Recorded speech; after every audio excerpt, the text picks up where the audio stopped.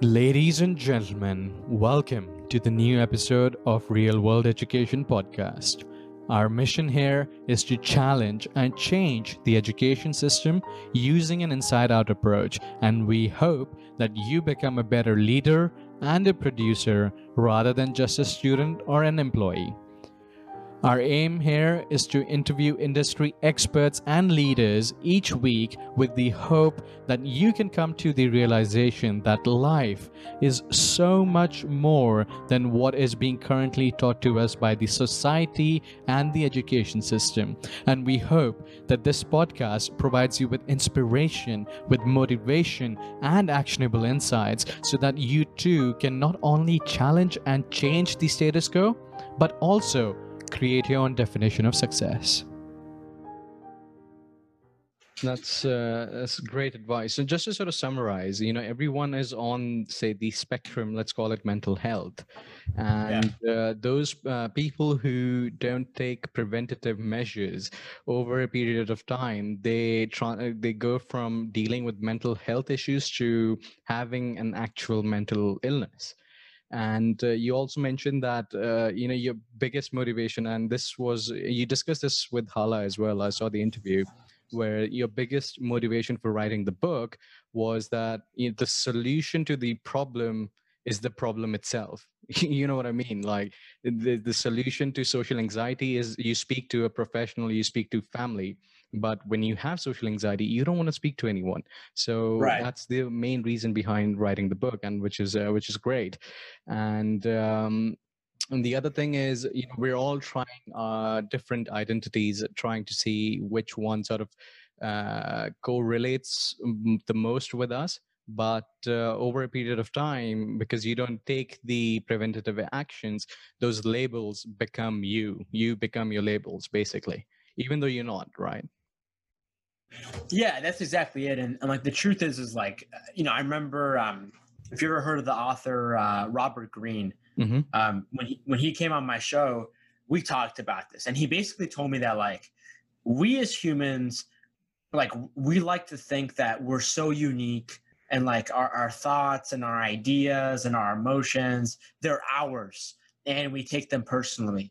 The truth is that the truth is like we are not the origin of our thoughts. We are very much like the mishmash and the pot of stew in the jungle of all of human civilizations, all different sorts of ideas that we've heard, things from our parents, things from our religion, things from our education system, things from our society that literally form us.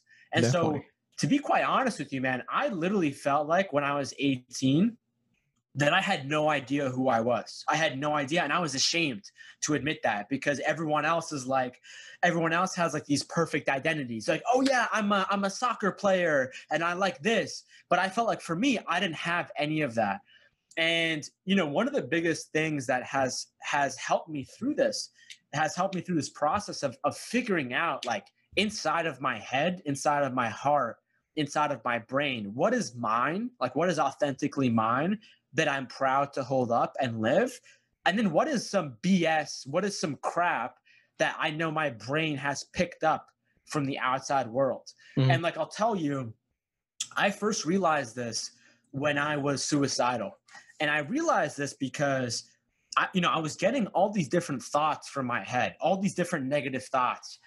And I truly started to think about those. And I was like, none of these thoughts are actually mine.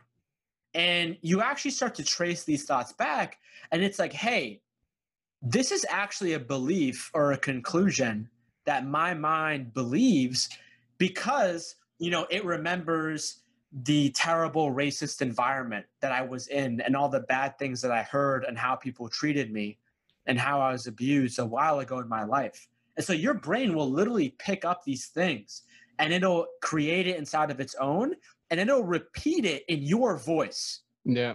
And that's the worst thing. That's the worst thing, because this is not a conscious experience.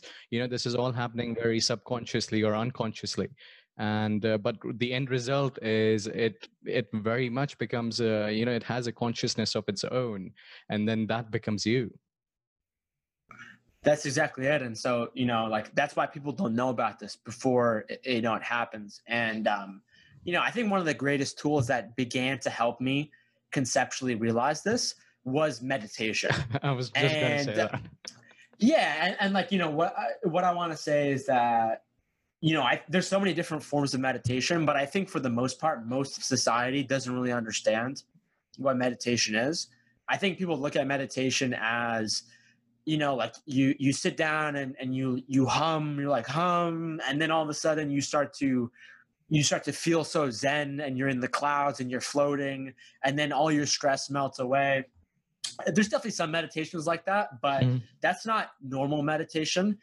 Meditation is like going to the gym for your brain. And so it should be hard.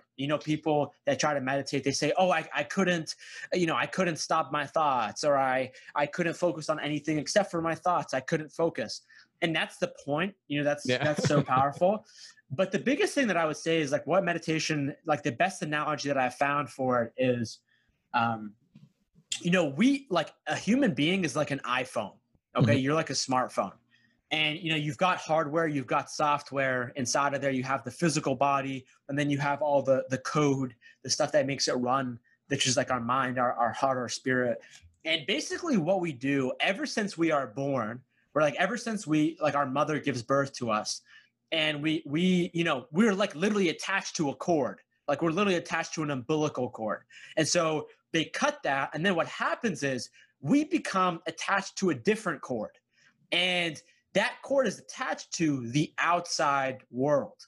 And so throughout our lives, we have this constant connection between the outside world and ourselves. And this can be demonstrated by like you're an iPhone, and then if you want to charge your iPhone, you take the plug, you put it in the iPhone, and then you put it in the wall. The wall is the world, and it's constantly giving you power. It's constantly giving you energy, constantly giving you information, ideas, beliefs.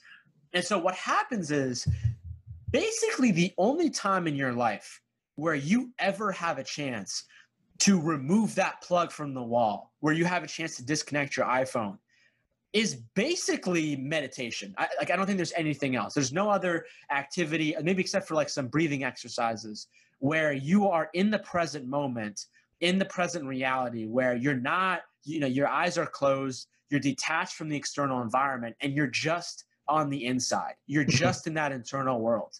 And when you're just in that internal world, what begins to happen is you begin to see these connections consciously. And you begin to see like,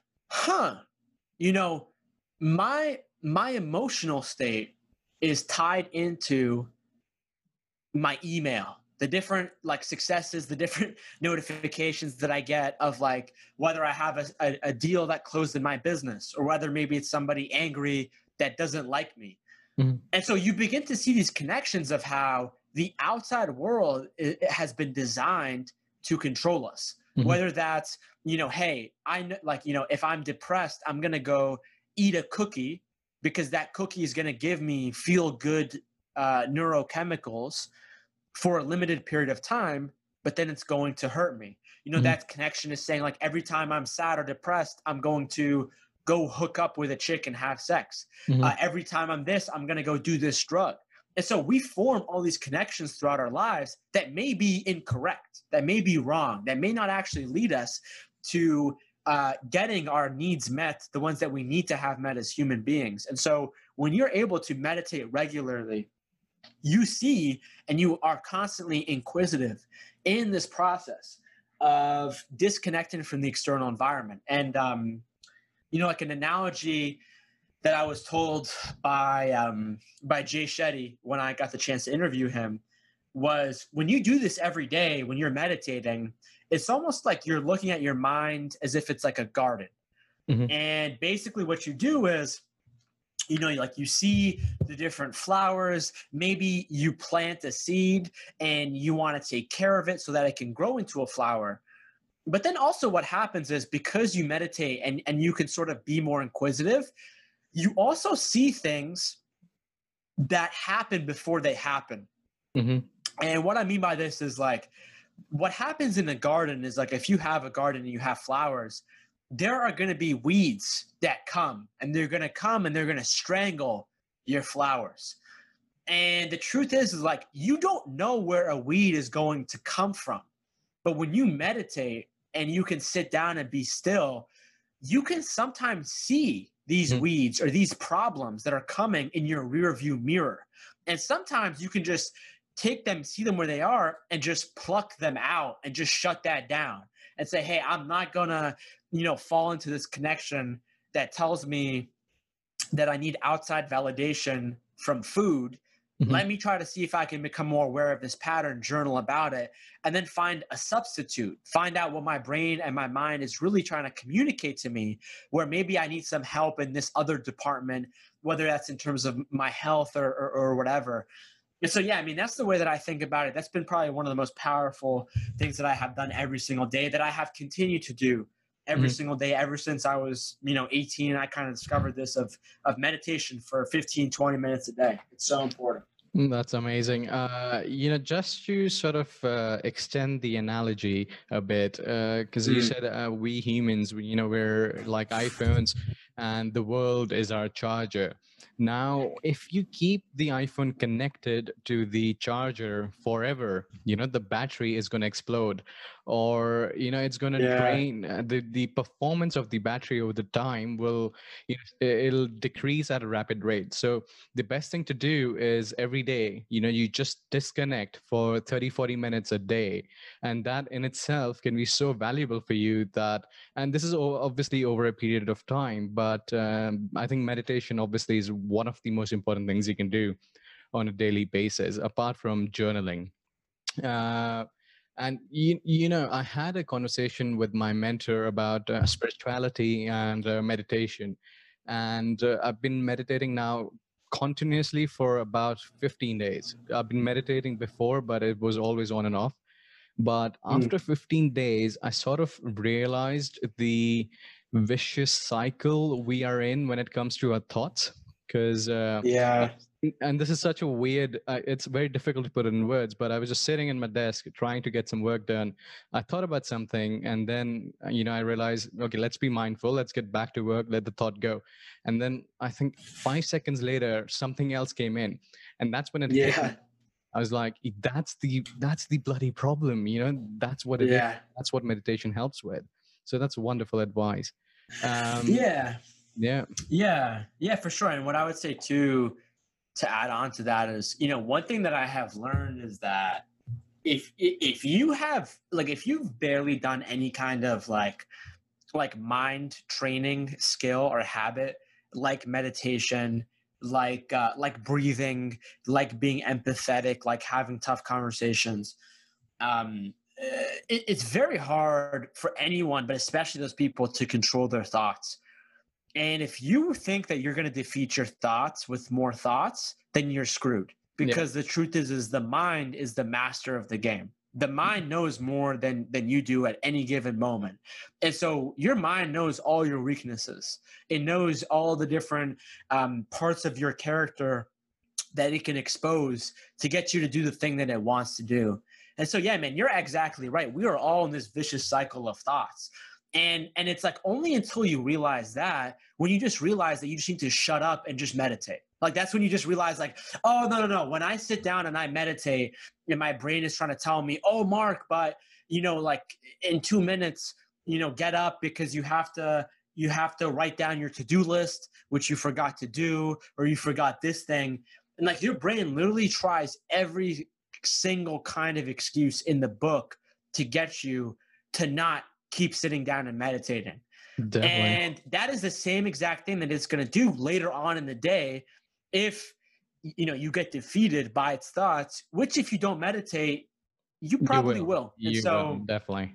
And the truth is, like, even if you do meditate, it still might happen, but you have such a powerful example to go off of. And so that's really the power of meditation. It's like seeing, and it's like realizing that vicious cycle when you meditate in the morning before you realize it in the middle of the day. So you already have that understanding, so you can just do what you got to do without your mind, playing ping pong with you. Absolutely. As Jay Shetty said, you're able to spot the weed coming your way so you can take Mhm. preventative actions. That's amazing. So, Boom. following your sort of life's journey or your life story, you've achieved amazing things. You're just 23 and you've written like an amazing book. And, I'll put Thanks. the links in the description. You have a podcast that's in top 100 globally. This is not Apple Podcast. This is globally a top 100 podcast. And that's amazing. Despite having to deal with social anxiety. And, you mentioned in your interviews that the main reason was that you had the insight that other people have done it before you. And there's scientific Mhm. research out there that can sort of help you overcome social anxiety. Yeah. However, some people, they might not be interested or they might not even know that they're suffering from mental illness. Yeah. So there are a couple of things in your book that are so profound that it can completely shift one's perspective. So, the first macro topic that I want to discuss with you is how being socially anxious is not actually our own fault. And this is the evolutionary Mm. biology angle that I want to take. So, can you just expand a Yeah. bit more on that? Yeah, definitely. So if you are alive today, you have to understand that you came from your mom, and your mom came from her mom, and her mom came from her mom, and her mom came from her mom, and her mom came from her mom, and so on and so forth. When you realize that, and you begin to realize that the human beings who are alive today are the offspring, are the descendants of actually the most anxious human beings who existed, because those are the only people who So, survived.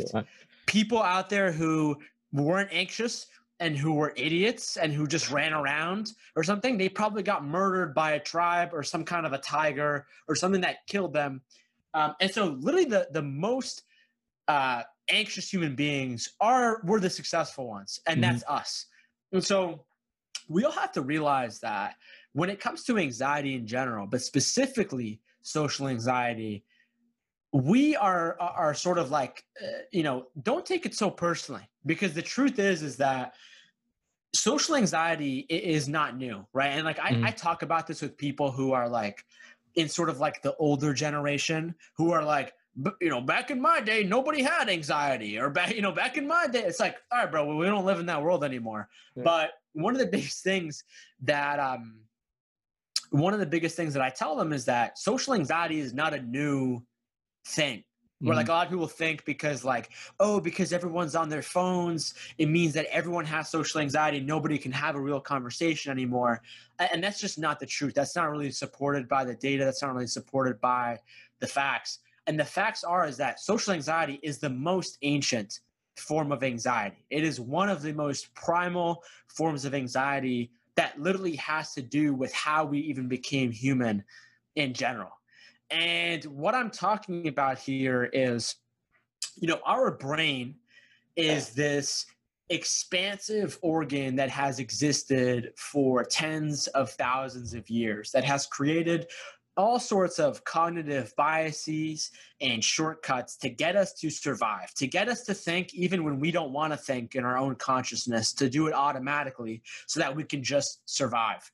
And one of the rules that our brain has created for thousands of years is that if you are not in a group and if you are not accepted by your group, Mhm. you are literally going to die. Because if you are not accepted by your group, then that means that you're alone. If you're Mhm. alone, that was almost always synonymous with you were going to get killed in the woods alone, or like kidnapped and I don't know, raped or something like that. And so that is what our brain creator rules off of. And so when it comes to, if you're like in a meeting, or if you're in some sort of a classroom, or if you're in a group and you feel like you want to speak up, you feel like there's something that you want to say, but then you go to say that thing, and then for whatever reason it just feels like your brain is not letting you say it. It Yeah. feels like for whatever reason your brain is just holding you back.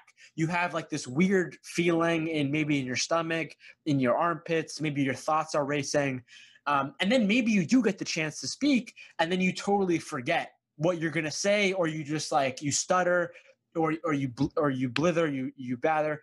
And so the truth is, what you have to realize is if you were in some kind of a group, like in your village, in your tribe, way back before when human beings lived in hunter-gatherer societies, the truth is like if you said something that your tribe didn't like, if you said something that was against like the leader of your tribe, Mm. one of the most common forms of punishment is social exile, ostracization.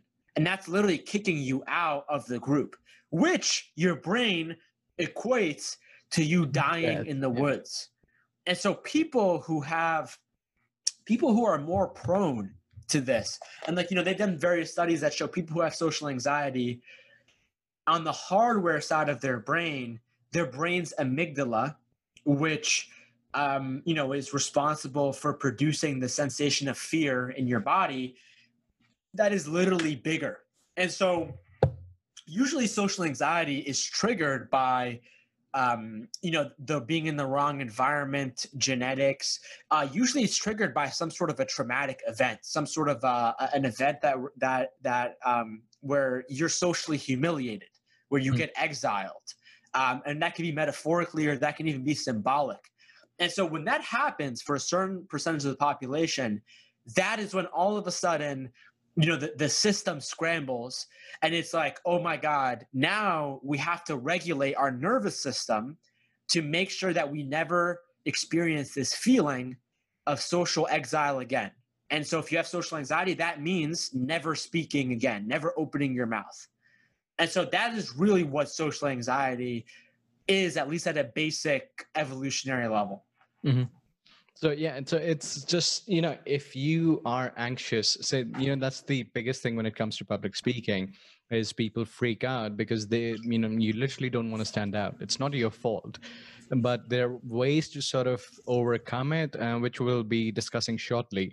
The other thing that stood out was the Immortality Project, and this is, it hits so close to home because, as I mentioned earlier in the podcast, this is exactly what we're trying to do. We're trying to wake students and young professionals to realize that life's much more than what your society and the education and even sometimes parents have told you about. Yeah. So can you just briefly discuss the Immortality Project, and then we can move on to the specifics? Sure. So I talk about this in my book because, basically, one of the most primal fears at our conscious level is that one day we are no longer going to exist. One day we are going to die. Mm-hmm. And so it's debatable that there's this theory that throughout our entire lives, we always have some very basic, low-level feeling of anxiety because we are going to die. And so that is a fact. We all have that. And the truth is when you look at our society today, I can't speak on where you live, but at least in America, and I would say most developed countries, we have completely just like put death in a bubble and then just stepped outside of that. Like we have these funerals, we have these different places where we put dead people, but nobody really thinks about their death. And so if you live in that kind of society where we have just decompartmentalized and just put death in like this specific area that is reserved for funeral homes or churches, a lot of us end up growing up thinking that we're going to live forever, and more importantly, acting like we are going to live forever. And so, one of the biggest things that if you look across human civilization is this idea that every single person who has wanted significance, that has wanted validation, that has wanted purpose, legacy, influence, they realize this. They realize that they're going to die one day. And they realize that when they die, they're gone. Nothing is going to last of them. However, it's just whatever they leave behind. And so that's why there are statues. That's why there are books. That's why there are paintings. That's why there are all these pieces of art forms or other things where we try to leave a piece behind. So like, for example, I know if I die today, my podcast is still going to exist. There's almost 600 episodes of me talking about that. I have a book. I have, different things that are already made and will continue to live on. if you have a company, if you have a foundation, some sort of a charity, this is another great example of how you can sort of build yourself into the world. And so, yeah, I mean, all of us, we all have a need to actually do this at a subconscious level. And so, yeah, that's like one of the biggest things that I've learned, because the truth is like, when you start to think about your death, when you start to think about like, oh, holy crap, I'm actually not going to live forever, and literally I could die tomorrow, then you start to think about like, oh my God, like there are so many things that I haven't experienced yet. And the truth is when you start to think like that, you also start to think like, hey, I have social anxiety, or I have this problem, or or I'm depressed, or my business shut down, or my parents hate me, or my kids hate me. And you have this massive problem in front of you. But then it just becomes like, hey, do I want to be on my deathbed and just be like, man, thank God I played it safe. Man, thank God, I didn't tell that person what I wish I told them. No, you're absolutely not going to say that, because the truth is that when you die, you are truly going to, if you weren't living your life the way that you wanted to live it, you're going to have so many regrets. And the truth is, like, when you die, none of this stuff is going to matter. None of this petty stuff that our ego wants to blame, of you getting embarrassed in a social situation, none of that is going to matter. The only thing that's going to matter is what you actually did. And so for me, that was one of the biggest motivations that I had, on top of the Immortality Project, of like literally just realizing that I'm going to die. Because when you do that, then you actually are like the person you want to be. So like, for example, I'm on this podcast with you. I was a little bit late to this because I was on a different call. And, I opened up Zoom, and then right in front of me, I have two different options. I have one option is just like, okay, Mark, just like do whatever, answer this guy's questions just to get by, give him the most basic thing, just to do it, whatever. Or, hey, Mark, it's been a pretty long day, already. I've already talked a lot. I'm a little bit unfocused, but regardless, I'm going to present myself in the best way and give the most authentic answers possible, because I know I could literally die right after this interview. And this would be the last interview that would be out there.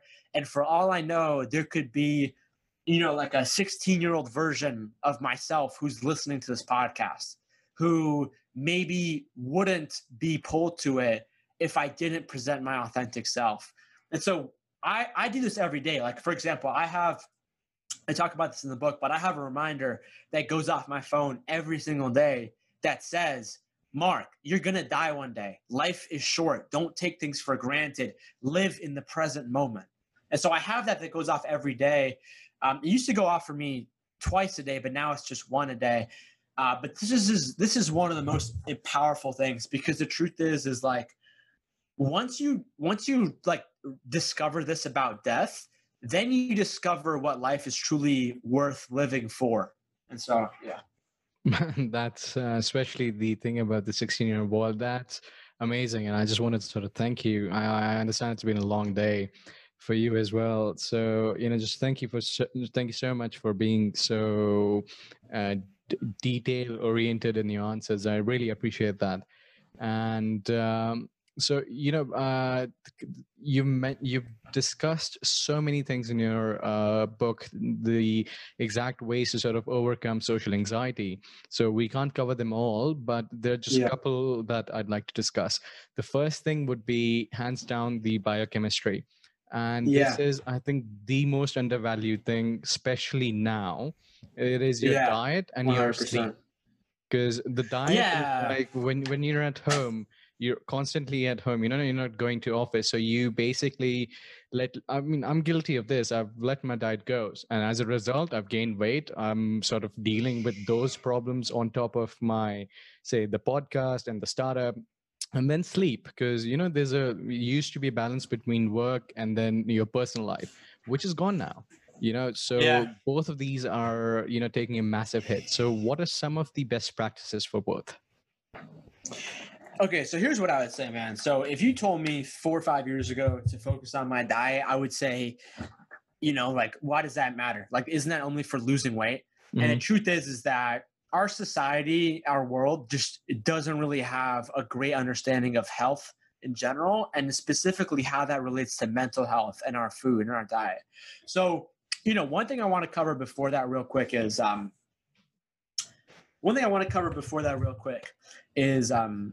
of the most powerful things that I learned is that anxiety and depression is it's one of those things that if people have it, they take it personally. And what I mean by that is like people will say to themselves, I have anxiety, depression, even if they don't know it or not, or they just think bad about themselves and they think I can't possibly do this because of that. And the truth is that anxiety and depression are literally like these scientific phenomenon that's happening in your brain. Like it's bigger than you. And so you shouldn't necessarily blame yourself for that or say that it's your fault. And one of the most powerful things that I began to learn that helped me shift this mindset was the fact that if you can understand that anxiety, depression, any of your problems are really more scientific based, then what happens is you no longer look at yourself as a moral or ethical failure, which actually prevents people from working on themselves, which actually prevents people from whatever it is, changing their diet, fixing their sleep, doing whatever. It's the fact that they don't think they're worth it because they're caught up in this shame and guilt cycle because they are taking personally and they're looking at themselves as an existential failure. When in reality, the way you should be looking at it is more or less of like from a more curious approach of looking at yourself like a science project and saying like, hey, let me experiment with these things. Let me experiment with these habits and see what happens. And so, I'll just cover one for now for the sake of time. But one of the biggest things that I can say that will literally change the way that you think about everything is literally this, man. So there is this neurotransmitter called serotonin.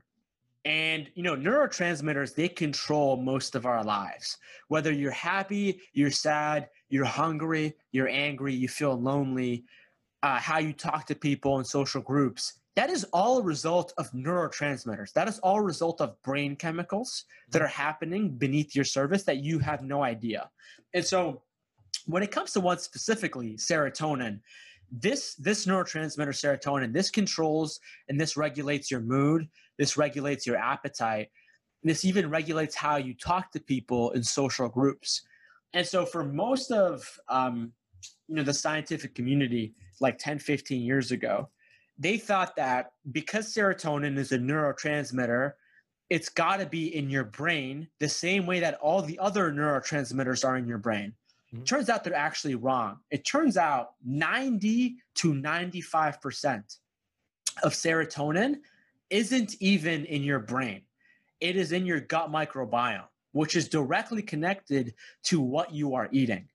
And so in terms of your diet literally directly controls what neurotransmitters are being properly operated and functioning in your brain through your gut microbiome. And so when it comes to like what you should be doing and what you shouldn't be doing, one thing I will say is there's no such thing as a universal healthy diet. There's no such thing as everybody should be going keto or everyone should be going vegan, because the truth is that's just not true. And it doesn't play out for everyone. But the some of the fundamentals are completely avoid artificial things. So if you buy food that comes in a box or a bag, flip it over. And if it has ingredients that are like, they don't make sense from the perspective of like, you read them and it's like, normal natural ingredients like chicken, salt, lime, garlic. And then all of a sudden it says like, monosodium red 6 maltodextrin. You don't understand that, not because like you're supposed to be a scientist or a doctor to read what your food says, but the rule is, if you want proper health, is when you look at that ingredients list and you don't recognize it, your body won't recognize it either. And that may have varying side effects depending on the person. For some person who eats it, that may be they become, that may be like their metabolism messes up and they become obese. For somebody else, it may be anxiety. Mm-hmm. And so there's many different ways that this plays out in each person. Or for someone else, it may be a stomach issue. Or for someone else, it may be an issue with their sinuses. But the one fundamental is that we should not be eating anything artificial. We should be eating 100% natural foods, at least at a basic level. And if people want to take it a step further, a friend of mine, Naveen Jain, he has this company called Viome, and it's the world's only company that can functionally test your gut microbiome as well as your mitochondria and other things that then gives you direct results and access that tells you specifically how you should change your diet and what you should be eating, what you shouldn't be eating. And so, yeah, I mean, there's some complexity to it, but the truth is you should just eat natural foods. And if you do that, you will have a direct causation correlation with the neurotransmitters, which literally are controlling your emotional states and controlling your energetic states. Right. And with regards to sleep, I mean, the rule of thumb should be to get 7 to 9 hours of sleep. I mean, that's what I've read in some of the research. Yeah, I mean, honestly, I'm definitely not an expert on this, but what I will say is that the national recommended government average is 7 to 8 hours. 7 to 8 hours. Plus or minus 30 minutes, depending on the person. That's amazing advice. So, I'm so happy for you, the way you've taken such difficult adversity and you've turned it into something so profound. And you've actually left, when when you're on your deathbed, you won't have regrets because you've created something that's much bigger than you. You know what I mean? It's going to help people for much longer than after you're gone, for example. So, but say some people, they, as I mentioned, they don't even know, they're suffering from anxiety and stuff like this. So how can people, and this is my last question, is how can people harness shyness and turn it into a superpower like you have? Yeah, man. So this is the truth. Because I was shy for so many years, I am now the world's greatest listener. And so my brain now has just been conditioned to, I'm literally one of the world's greatest listeners because I didn't talk for most of my life. And because of that, I'm able to understand people in a way that most people normally can't do. And so, that's one of them personally for me. Another one is the fact that because I lived in most of anxiety, the truth is that if you can harness that anxiety, you can use that as a superpower. And what that means is another example is, anxiety is a lot of thoughts. And the truth is that's what's enabled me to be a fast thinker, whether that's in a business meeting or in a conversation or in a podcast or in a speaking event. I'm such a fast thinker and I'm able to produce ideas because that's what my head was telling me every single minute of every single day. Yeah, I see that because this podcast, this isn't scripted. You've not read the questions before, but you have the ability to pull one thing from here and one thing from in there and then create something amazing. That's wonderful. Yeah. And so that's literally the work of anxiety, man. And so the best part is when you start to do these things, then you start to shift your level of anxiety. And once you start to reduce that level of anxiety by eating healthy, by meditating, then it's much easier for you to then harness it and then use it without it sort of hitting you back in the face. And that's the main thing I would say. True. I think we're almost done. We're done with the time. Actually, it's 5 past. Yes. If there's one final piece of advice that you'd like to offer to our listeners, what would that be? I would say it's super easy to listen to a podcast episode. You should get out there, take 3 takeaways from this podcast, write them down, write it on your phone, and then do them, and then send me or Rajdeep a message after. And that's how you actually learn something. Definitely take action. Knowledge is only potential power, as Jim Quick says. It's taking action that truly sort of consolidates that power. And wonderful advice. So yeah, I think that covers everything. So once again, thank you so much for coming onto the show. Okay, brother. If I can help with anything, feel free to let me know, okay? It was a pleasure. You're a great podcast host. All right, brother. Take care. Bye-bye. Hi there, and thank you so much for listening to this episode of Real World Education Podcast. If you enjoyed the show, please consider leaving us a review on Apple Podcasts, as that's the best way to support us.